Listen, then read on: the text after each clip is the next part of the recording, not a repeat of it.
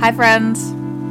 Welcome back, or welcome for the first time, to the Oscillator's Stone podcast. Today's guest is a writer and educator with academic interests in philosophy of religion, Islamic studies, comparative religion, metamodern spirituality, and interfaith dialogue. So, without further ado, here is Jared Morningstar. Hi, Jared Morningstar. Welcome to the Oscillator Stone podcast. How are you doing today? You know, I'm doing well. Thank you for having me. And excited to get into some esoteric and strange and goofy topics today. Yeah, those are my three favorites. So, I wanted to talk to you a little bit today about Sufism specifically, but there are a couple other sort of tangentially related topics that I wanted to touch on with you today. But before I get ahead of myself, I'll just start with Sufism. You write a little bit about metamodern approaches to Islam, and I think part of why I really wanted you on the podcast was because I don't see a lot of that. I don't see a lot of that happening. So do you want to just talk a little bit about, I don't know anything about Sufism or Islam Sure. or anything. So do you want to talk a little bit about Sufism specifically and how it differs from, there are many, as I've read, there are many branches of Islam, many denominations. So what's special about Sufism? Yeah, this is a great question. And it's a little tricky to untangle right off the bat coming from a more Christian Western religious perspective. So Sufism is really not best understood as a sort of a denomination or a sect of Islam. It's better understood as sort of a specific orientation within the religion. So it's not some kind of unique group that has its own separate doctrines that's identified by the beliefs they hold in distinction to sort of other groups within the religion. But it is a community within Islam, different branches in Sufism that have a unique sets of practices. And in general, they are more sort of spiritually oriented than sort of the other kind of orientations within the religion. Not that the other ones don't care about spirituality. It's just, to an outside observer, these are the people who come off most clearly as sort of the mystics and such. But Sufism is Islam, and Islam, in my opinion, in its sort of kind of clearest or best articulation, is essentially Sufism. So there's been a lot of colonialism and Orientalism, and even before that, sort of Christian polemics that have tried to separate and distinguish Sufism from mainstream Islam in various ways, whether looking at it as, these are Muslims with a Christian influence, so that's why they have this more esoteric focus on interior spirituality, which that's what Jesus was all about, etc. Or these are people who sort of reject the mainstream theological perspectives in the religion, or place the legalistic elements in lesser priority. These are all pretty questionable characterizations of Sufism. Certainly, a lot of Sufis would draw inspiration from Jesus and the kind of mysticism that he represents, Jesus being considered a very important prophet within Islam, in this lineage of prophets that stretches all the way from Adam as the first prophet, the first human being in Islam, up through Prophet Muhammad, who is kind of the culmination of this lineage of those who received revelation from God. So there is a certain Christic element to some Sufi spirituality. But you also have Sufis who will focus a lot on the spirituality of other prophets as well, and other figures within the Islamic tradition. So all these Sufi lineages ultimately trace their spiritual authority right back to Prophet Muhammad, and these nice, wonderful lineages, these chains of transmission. And almost always, these also go through the Prophet's cousin, Ali, who is, again, a very important spiritual figure within the tradition. But to think that the Sufis are sort of Muslims who reject the legal elements of the tradition, or are engaging in some kind of really detached spirituality, it's not very reflected in the history of Islamic spirituality. Certainly, there have been tensions that arise between certain charismatic Sufi figures and the more kind of mainstream legalistic traditions in the religion. But by and large, Sufism has been part of the cohesive whole of the Islamic religious fabric throughout the ages. And Sufis certainly have cared significantly about upholding the sort of moral and ethical demands of the Sharia. And likewise, many of the Islamic jurists responsible for kind of interpreting the divine law, these people were participants in Sufi orders. Sometimes they were Sufi masters themselves. So it's difficult to really draw these kinds of clear distinctions between Sufism and some other kind of Islam. So right off the bat, my main point is that Sufism is Islam, basically. So we're not talking about something that's sort of some weird niche within the religion, or some kind of strange manifestation of it. It is a sort of orthodox Islamic spirituality in many ways. Though I will say one caveat here, there is a single sort of big split in terms of Islamic religion, which many people will be familiar with, at least in terms of the two groups. Actually understanding the sort of origin and meaning of this split is a little more difficult, but basically of the Sunni majority, I believe is about 80% of Muslims, or something in that ballpark, and then a Shia minority, and Sufism as sort of institutionalized in these various sort of orders, or tariqat in Arabic.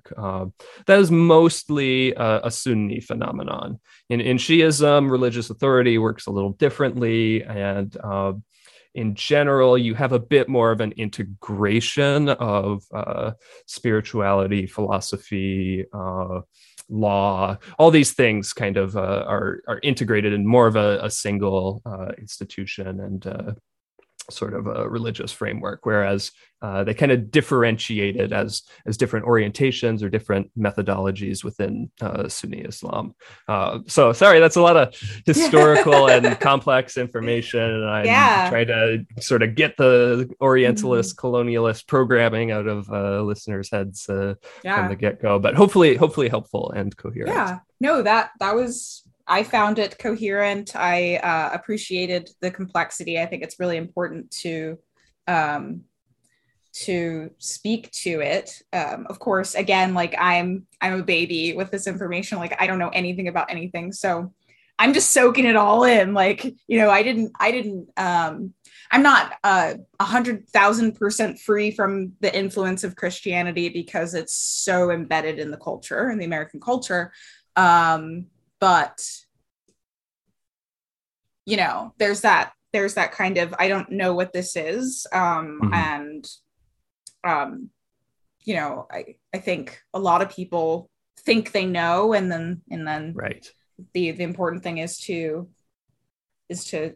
realize that you don't, and have the humility to be like, oh, okay, that's new. So I appreciate that frame of distinguishing the sort of what a denomination is versus what an approach. Like it seems like Sufism is more of a frame or an approach to practice as opposed to a way of interpreting things separately from the norm. It seems like it's really quite, you said that it's more of a Sunni,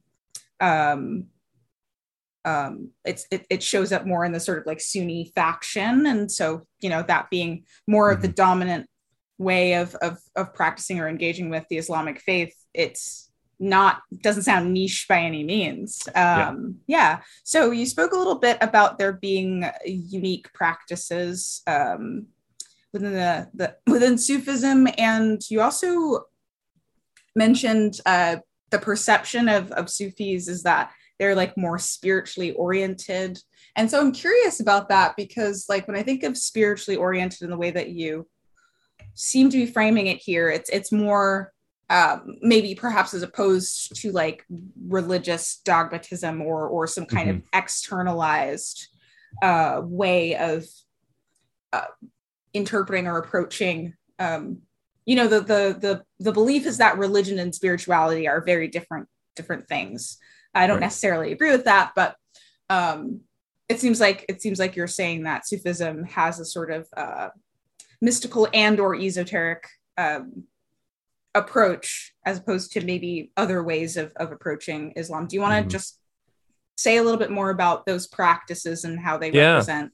I know that's kind of a convoluted question, but no, this is exactly where I wanted this conversation to go next, because I realized I gave a kind of in-depth historical and kind of anthropological overview, but I didn't talk about what Sufis are actually doing and what their like perspective is in itself. So might be important to touch on that. That'd be great. Yeah. So just to sort of put a lid on this idea of the kind of relationship between Sufism and Islam, and kind of transition then into, well, what is Sufism doing? What does it look like? A better way to think about it would kind of be to think about monasticism within Catholicism. Monasticism is not some separate denomination from Catholicism. It's kind of the people who are kind of most focused on the Catholic religious life. And there's sort of these different orders, monastic orders. You have the Franciscans and the Dominicans, these sorts of things.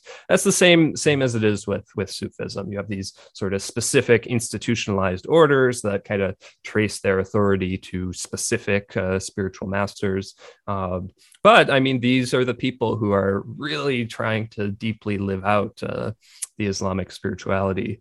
One thing I would say is very distinct between Sufism and monasticism in a Catholic perspective is Sufi spirituality is really meant to be lived out in the world. So whereas monasticism, you're kind of trying to remove yourself and your religious life from the flux and flow of life and the trappings of worldly existence.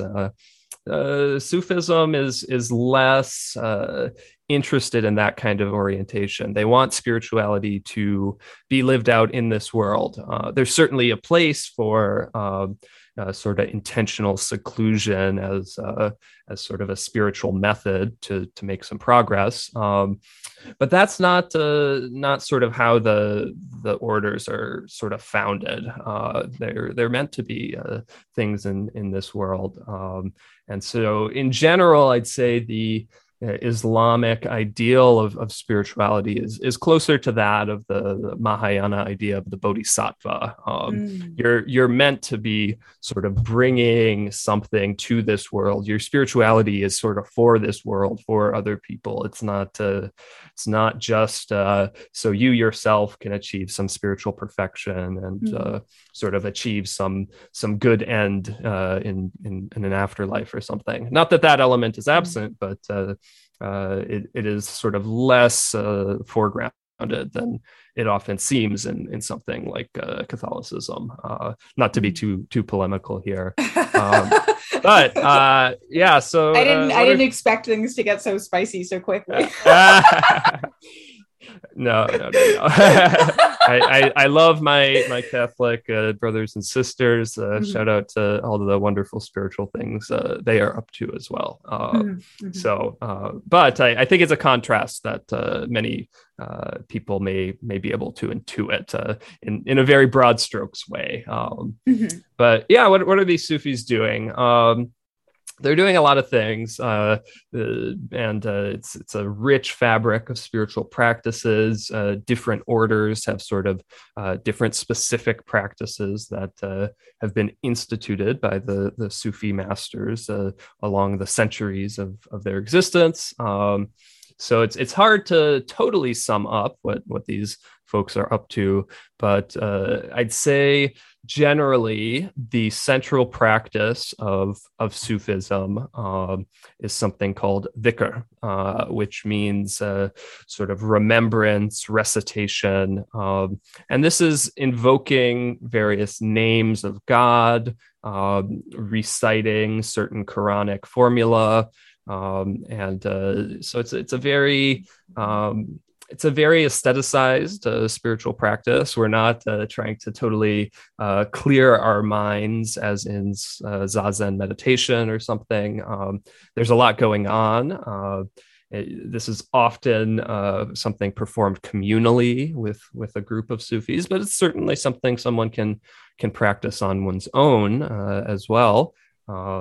There's sort of a indefinite variation of different names of God you could recite, or aspects of the Quran. But really, this kind of does show how closely linked these Sufi practices and the form of spirituality is here with mainstream Islam. These are certainly not something that is that distinct from what your non-Sufi Muslim is doing. This idea of reciting parts of the Quran or calling upon a certain name of God, that's pretty darn Islamic. You're taking right from the scripture itself, which is understood as the direct word from God, and you're sort of hoping to draw upon its sort of spiritual power. So you have this practice of dhikr, and basically what the aspiration is here is to get out of your sort of conventional ego self that is sort of, again, fixated on the things of this world in themselves. In some kind of sense, you're taking things as they are. You're getting sort of caught and ensnared. What you're trying to do is you're trying to remember, sort of come back to a consciousness of God, of sort of ultimates, and that sort of recontextualizes this life and sort of this world, and brings things into kind of a starker relief that, these are impermanent, sort of limited experiences and values that we have here. And so that gives one a sort of a spiritual distance from the world that can be helpful. But again, our goal is not to sort of withdraw into ourselves or away from this world, but to really return to it sort of ethically purified, in a sense. So whereas, yes, this world is sort of a place of limited, finite things, and they sort of the problems you're dealing with in your day-to-day life they will fade, and in some next stage of your existence after this life, these things will be nullified in some sense. But your good deeds, the way you bring light into this world, the way you are sort of able to, through your kind of own mode of being and actions, sort of manifest various good qualities, which are ultimately kind of manifestations of specific attributes of God. That does matter, that does kind of carry over. There is something sort of eternal and divine about sort of the virtues you can exhibit, because ultimately in a sort of Sufi perspective, those are God's virtues that he sort of created you with, but it's kind of up to you to realize them, to actualize them. And that is a great thing to do in this life. It beautifies the world and creation and the lives of others, which is something that God is certainly happy with. There's I think this is a Quranic verse, but it could also be a hadith, which are sort of the records of sayings of the Prophet Muhammad, peace and blessings be upon him. So it very simply says, God is beautiful and he loves beauty.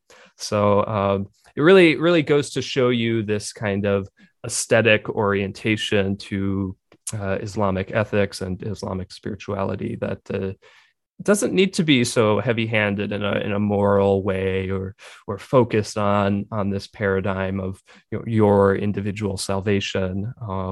It can be about bringing beauty into life through sort of purifying yourself from things that don't allow that beauty to sort of express itself. So that was probably plenty. So yeah, there's so much good stuff there. I don't even know where to begin. I love that you started to lead into the concept of beauty and its relationship to morality, which is something you recently wrote about when you are reading. I forget what exactly it is you're reading. Plotinus, the Enneads, I think. Yeah, the Enneads. Yeah. Which is awesome because I love when people they take the leap to kind of read the primary sources. For me, like the only primary sources that I've gotten my hands on have been like the Hermetica, and those are a trip. So yeah, but I'm very excited to see more of your explorations around the Enneads and Neoplatonism in general. And what you wrote about more recently was the relationship between beauty and morality. Actually, I want to read this quote from the article that you wrote. You say, so in this schema, we have beauty that is cohesive and unitary, but not necessarily immediately available to an observer. A developmental process between the observer and the object of beauty must necessarily take place before the depth of beauty can be fully realized. So you talk a lot about how the inherent beauty in all humans, and I would even go so far as to take what you said and kind of extend it to the beauty in all things, including suffering, which is one of my personal spiritual contemplations it's kind of the opposite of spiritual bypassing, right? So there's on the one hand of spirituality, you have transcendence. You have seeing that this world is transient and temporary and very illusory in many ways. And then on the other side of the coin, you have being with all of the imperfection, right? That is here, and seeing it as perfect and still coming from the mind of God and all of that.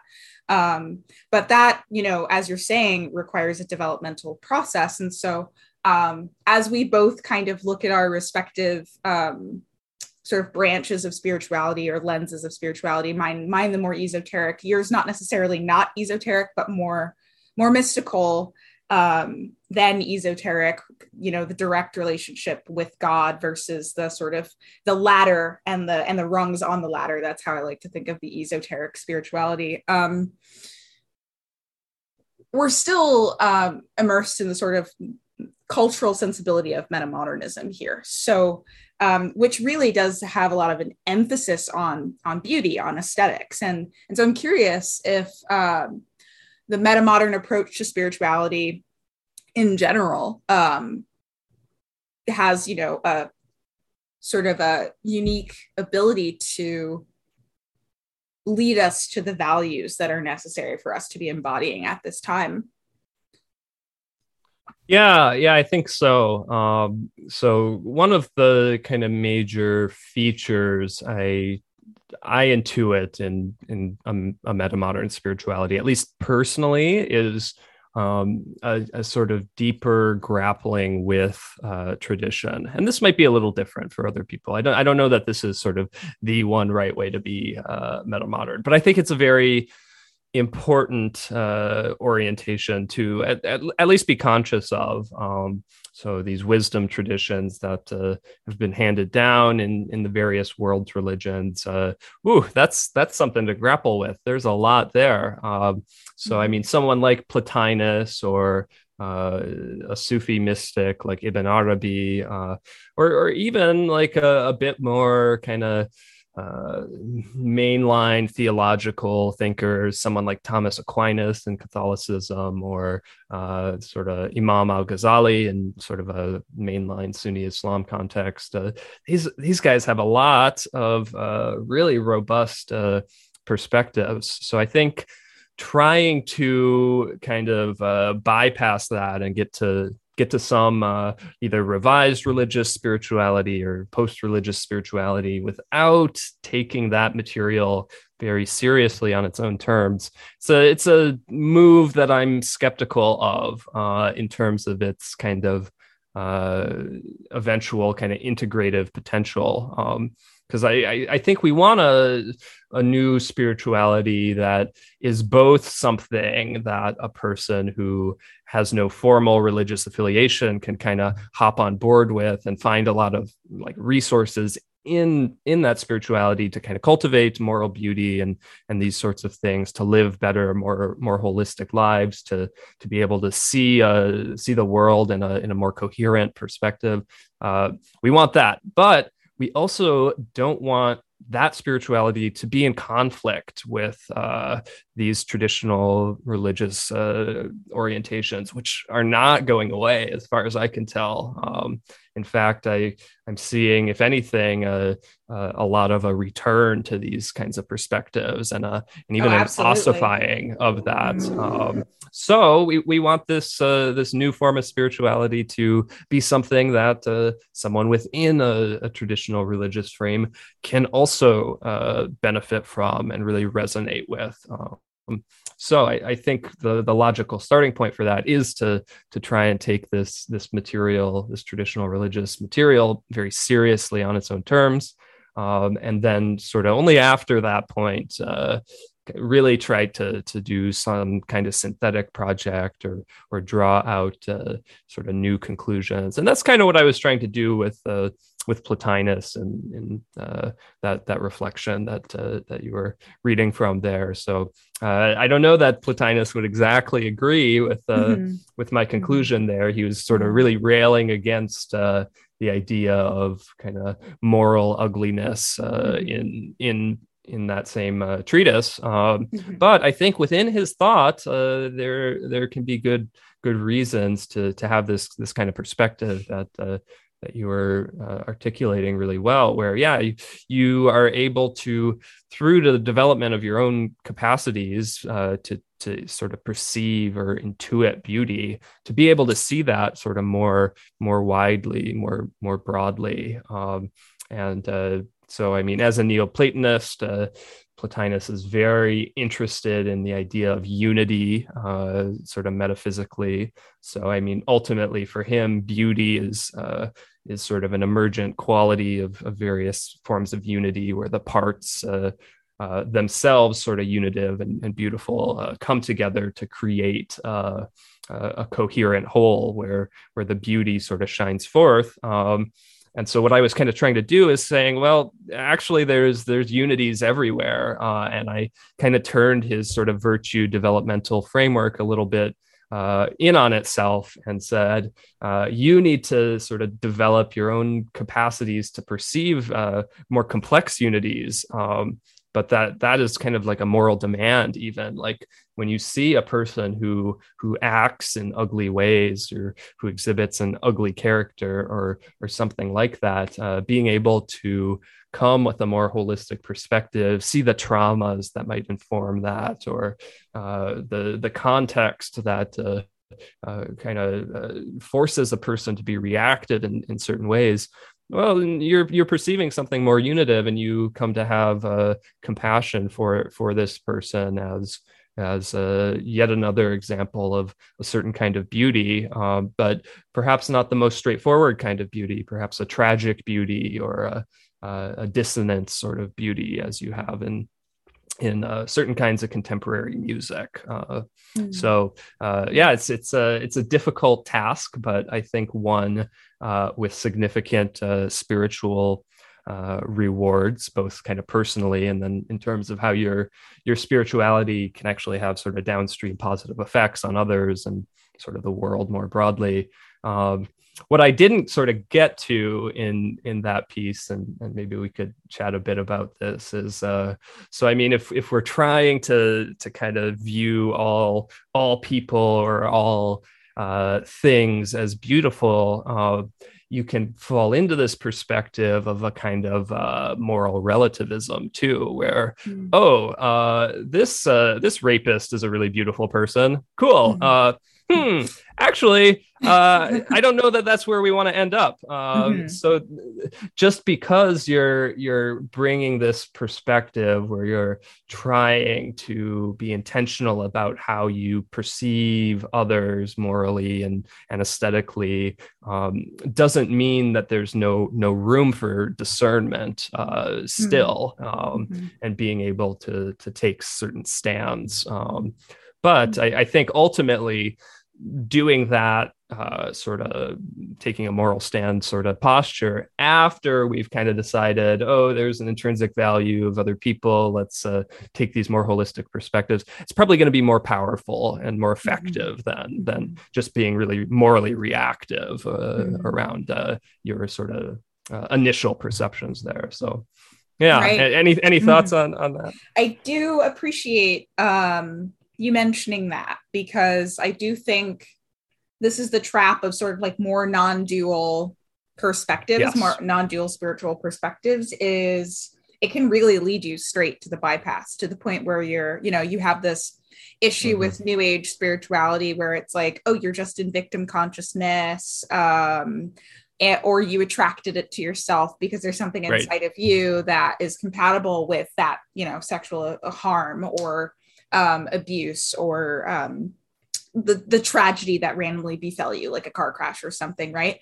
Rather than allowing the non-dualism to bring us into a sense of aliveness of like, oh, okay, like there are like non-dualism can lead you to there is no bad, or it can lead you to both good and bad just are.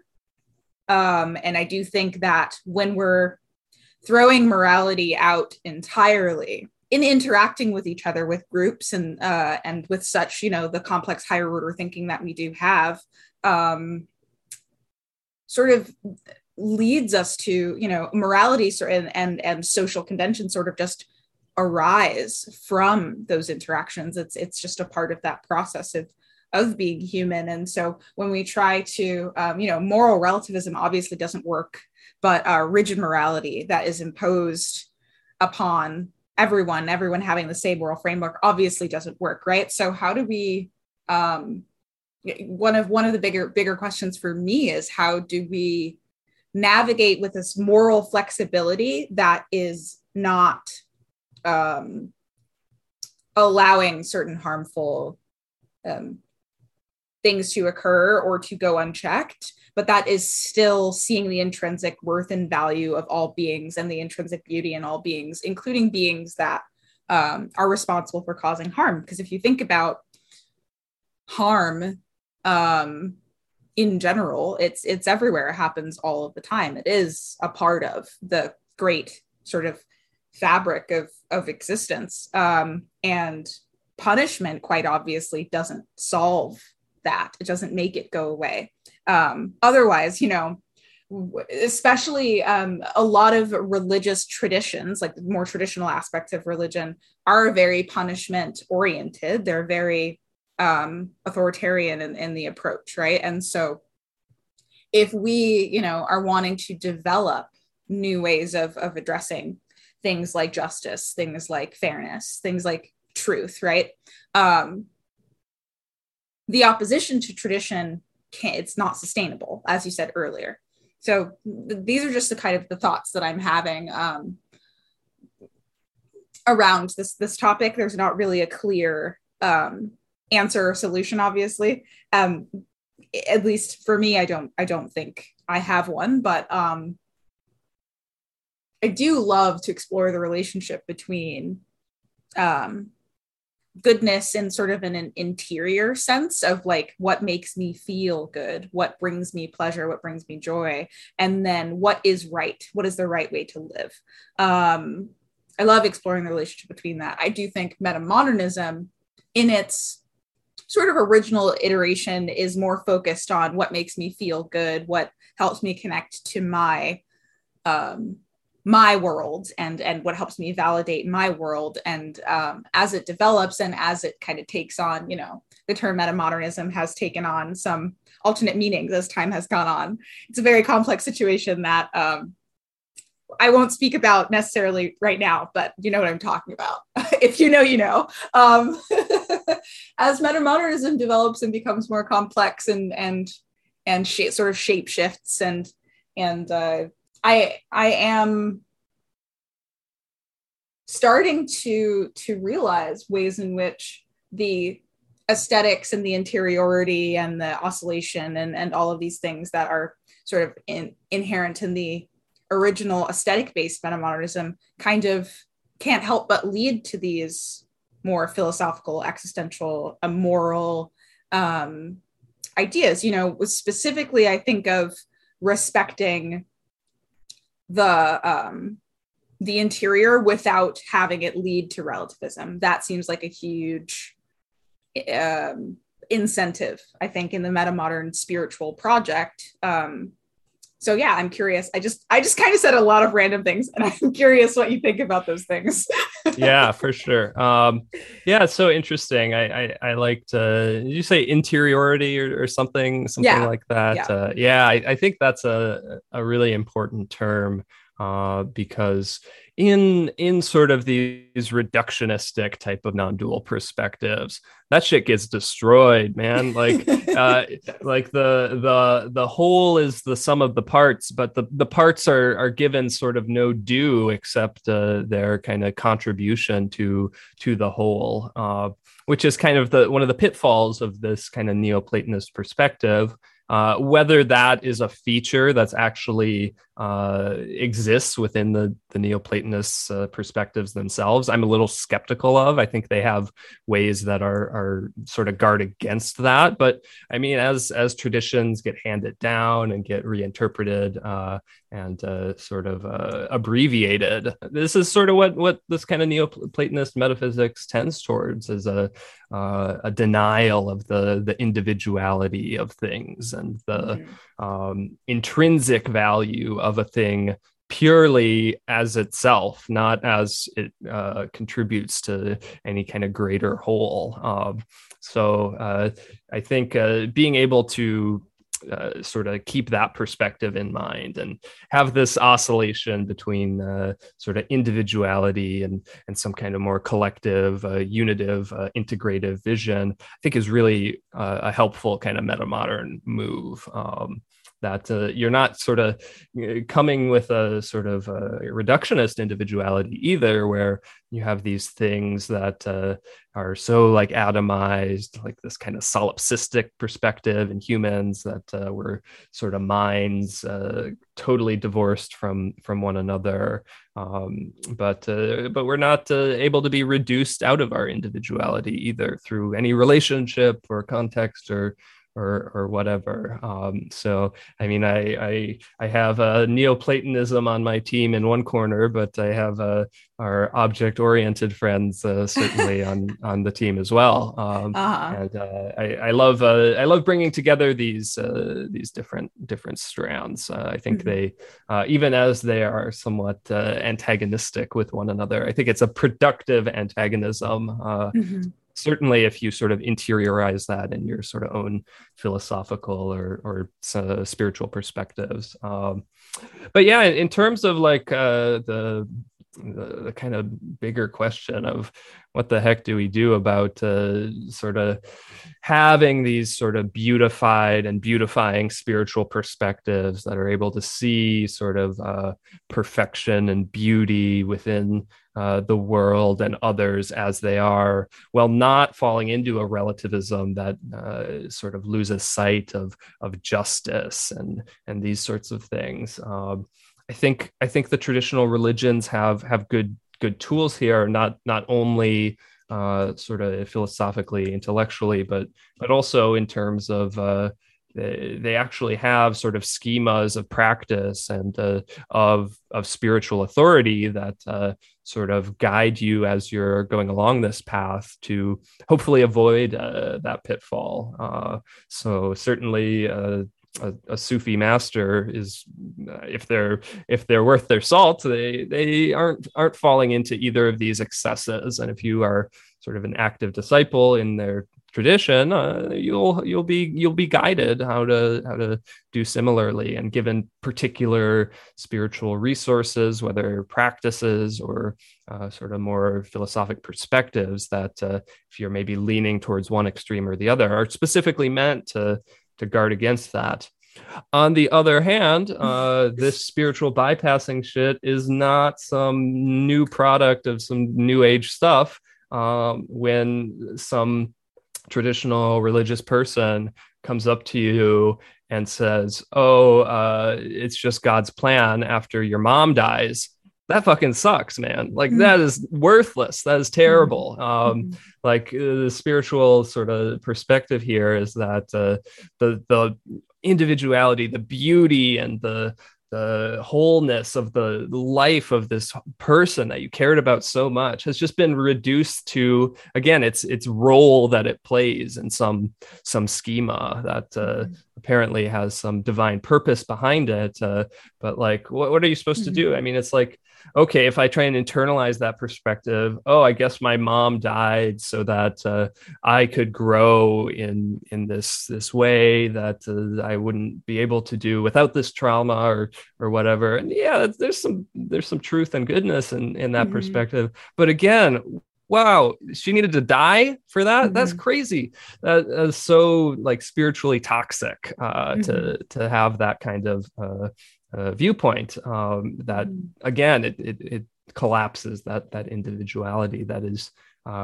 so sort of immediate for us in our actual lived experiences. We care about the people we love and the other beings we love in this life, just because they are what they are, not because of some intrinsic value of what they, or not instrumental value of what they kind of do or bring to our lives. We love them as themselves.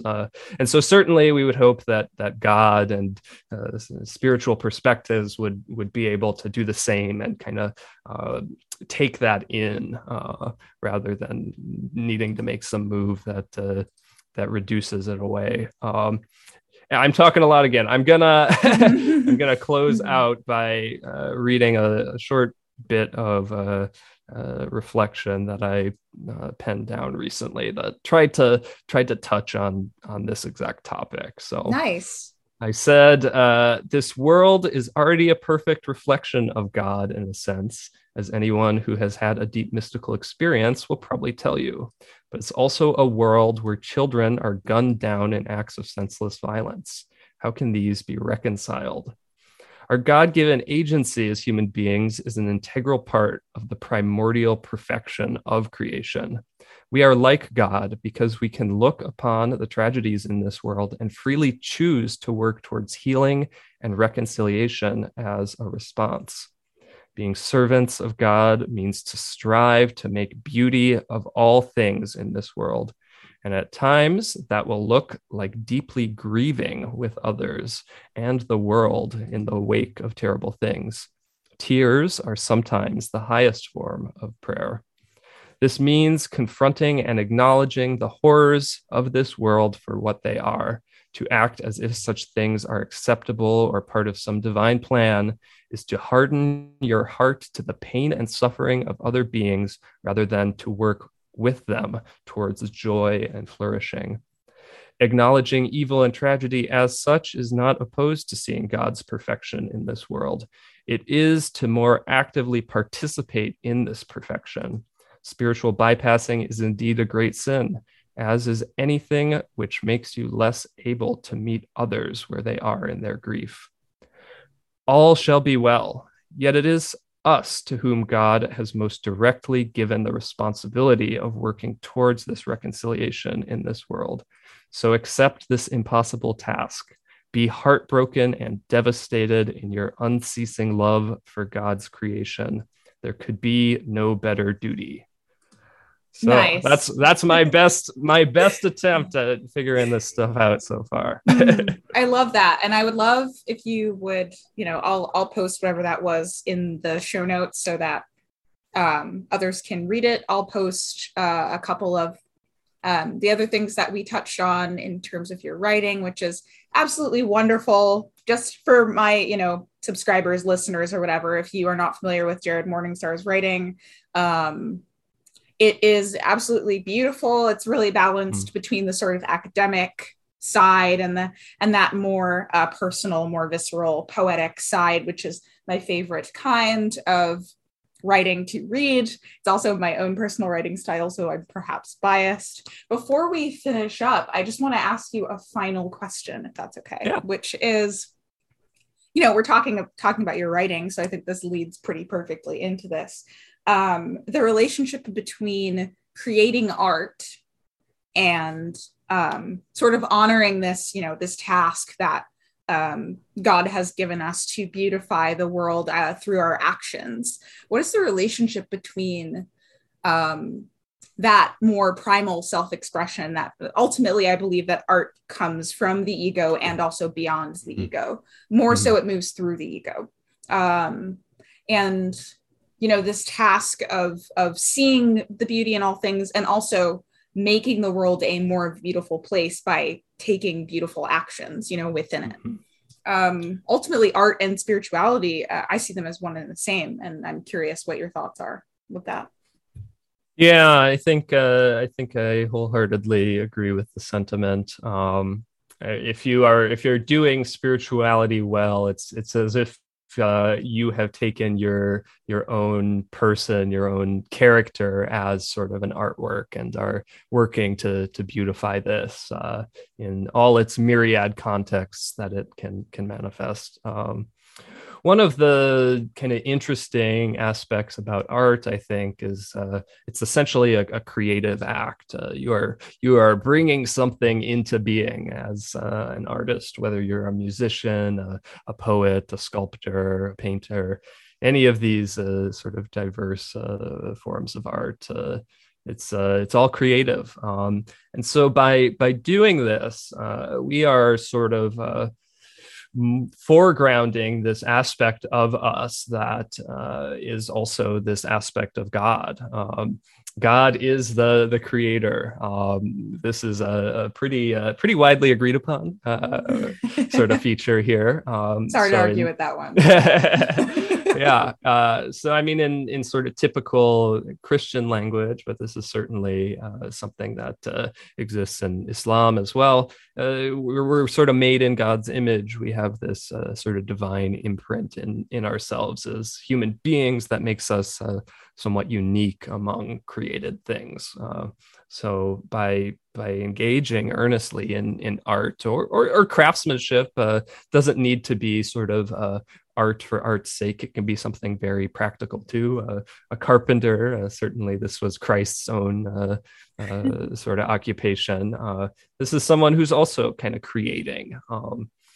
But yeah, it's a great way to tap into that part of us that is very unique as human beings and has this divine connection. So regardless of sort of the artistic product and what we may feel of that, even if it's incomplete or we feel dissatisfied with what we've created, we are still participating in this act of creation, which is from a Sufi perspective, it's ultimately continuous with God's own creative act, albeit it is happening through us.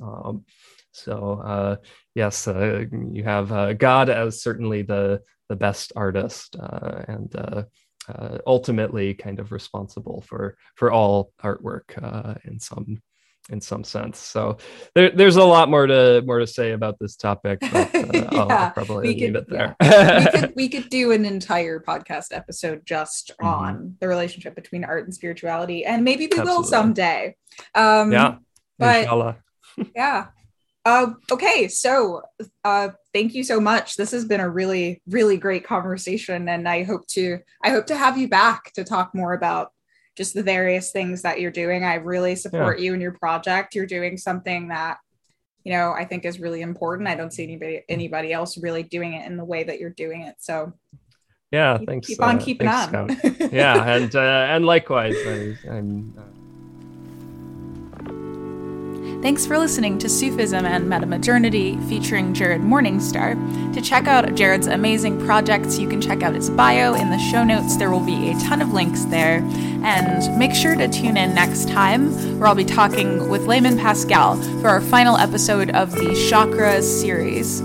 Until then, take care and bye!